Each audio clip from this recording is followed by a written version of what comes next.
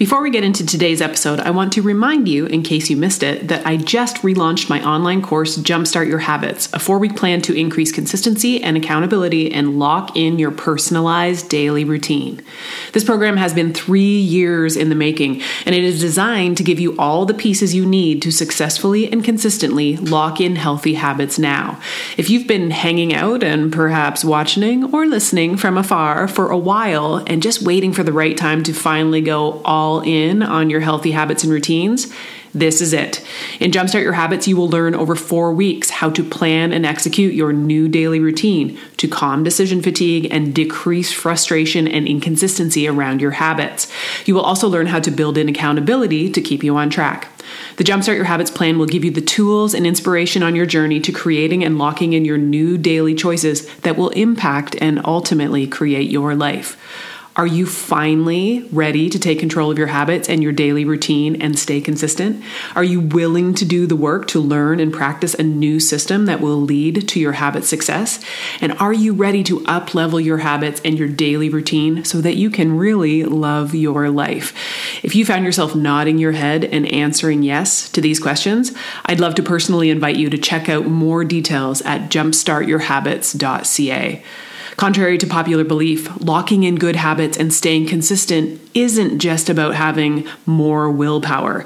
If you follow a system and build in layers of accountability, it can be so much easier than you think. And after intentionally working hard on my own habits and routines for the past 3 years and experiencing so many positive changes in my own life, I couldn't be more excited to lead you step by step in creating a roadmap for consistency in your new habits moving forward, as well as the blueprint to go back and add in whatever healthy habit you want to tackle next. If this interests you at all, don't wait. The doors are closing tonight, Thursday, June 3rd, 2021 at 8 p.m. Eastern, and this course won't be opening again for a few months. Let's get after it.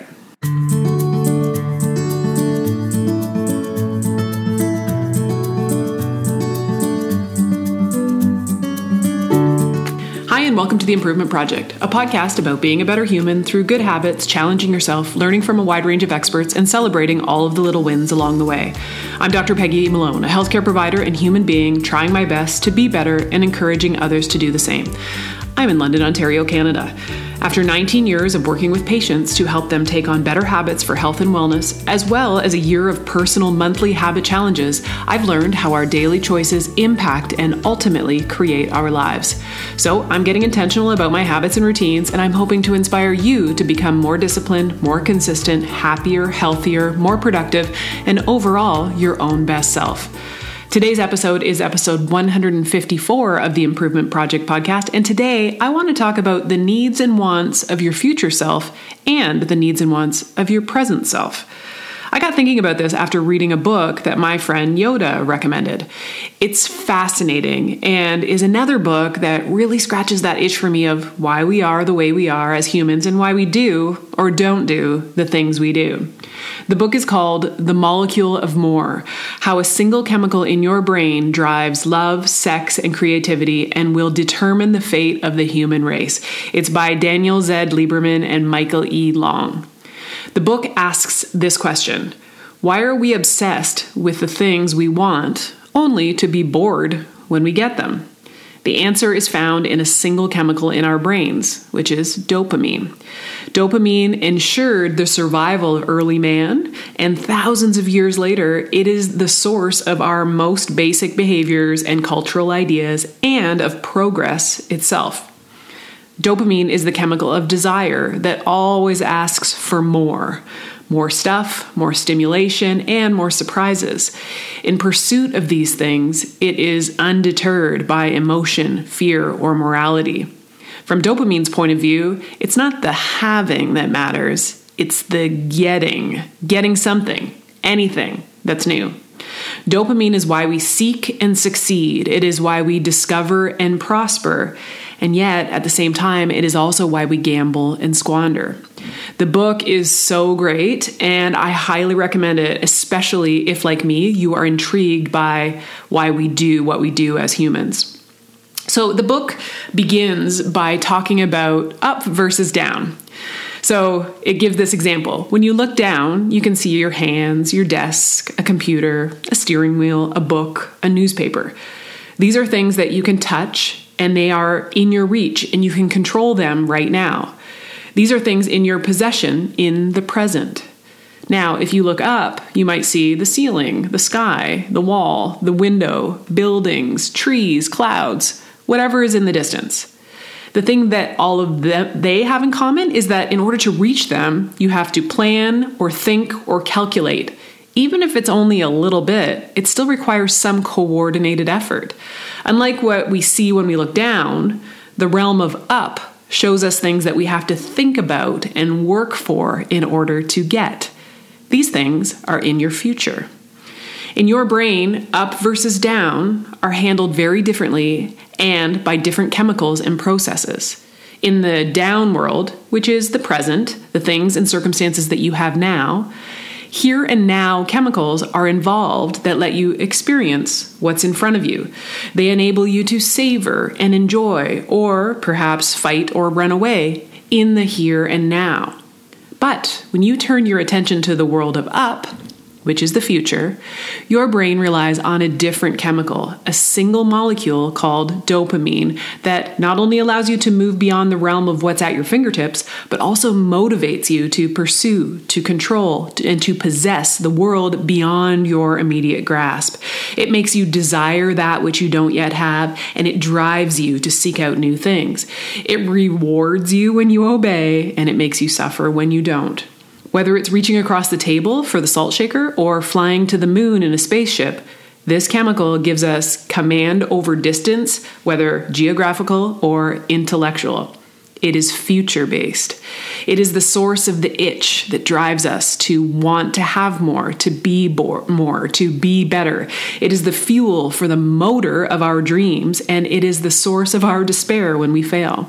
It is why we seek and succeed. It is why we discover and prosper. And it's also why we are never happy for very long. The book goes on to talk about dopamine's role in creativity, addiction, mental illness, and even our political leanings. It really is a fascinating read. So the piece that I took out of the book that relates to self-improvement and habits, which of course, as you know, is my jam, is that there is a balance between the drive of dopamine and the experience of here and now through the here and now chemicals. So if you're interested, the here and now chemicals are things like serotonin, oxytocin, vasopressin, and endorphins. Endorphins are like your brain's morphine. And there's also a class of chemicals called endocannabinoids, and those are your brain's version of marijuana. So as opposed to the pleasure of anticipation via dopamine, these chemicals give us pleasure from sensation and emotion in the here and now. So what I also learned in the book is that some people have a more dopaminergic personality, and they are always future focused. They're always wanting what's next. They want more, more, more. They can never just chill out and enjoy and savor what is in the here and now.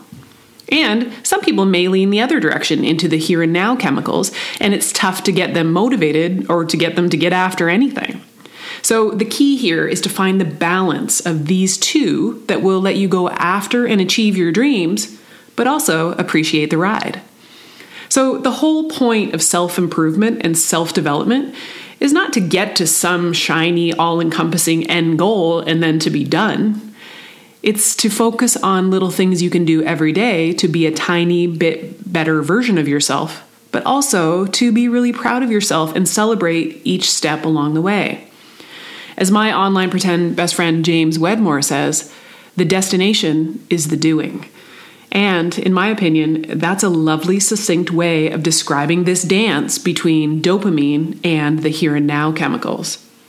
So, all of that said, how can we balance the needs of our future self and our present self? Our future self is that version of us who is the one that we see out there and is having and being and doing more. The one who is consistent with her habits, who has reached the goals and dreams that we set out for her. Our present self is in the trenches of the day-to-day. She is working hard to be consistent with her habits. She is sometimes feeling discouraged and frustrated and wondering if things will ever be different. She is also able to feel and enjoy and savor life right now. whatever that means. And that is something that our future self cannot do. She can also decide in any moment what she wants to do, and then she can do it. That's our present self, I mean. So when I think of it like this, I realize that for me personally, maybe I have been, at many times in my life, and maybe lately too, I've been too focused on the future goals and not focused enough on the process. So obviously, it's definitely still okay for me and for you to have big dreams and goals. I love the challenge of the pursuit, the ups and downs, and the wins along the way. But this also reminds me that I can consciously, intentionally appreciate right now and where I am on this path. The goal isn't the destination. The goal is the GPS, which gives us some direction, but really the destination is actually doing the thing, even when it's hard, and then appreciating the fact that you're doing the thing. And for whatever reason, there are some humans who, when it comes to their big dreams and goals, at some point, they just decided not to play. They decided not to do the thing. They are on the sidelines instead of in the arena. Now, maybe it's possible that they are just content with where they are and they are leaning into those here and now chemicals. And if that's the case, amazing.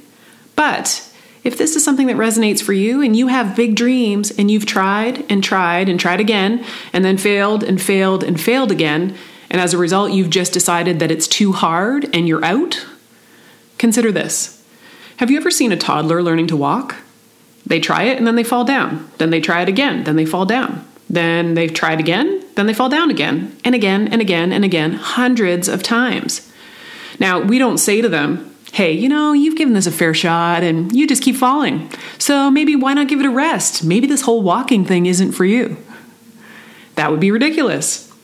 So when we're thinking about our own goals and dreams, think of yourself as I'm just on my first baby steps of figuring this stuff out and I'm going to fall down a lot before I figure it out. Think of it as failing forward. If you don't keep trying, you go nowhere. You're not even in the game. Failure is part of the path to learning to walk, and it's also part of the path to your future dreams and goals.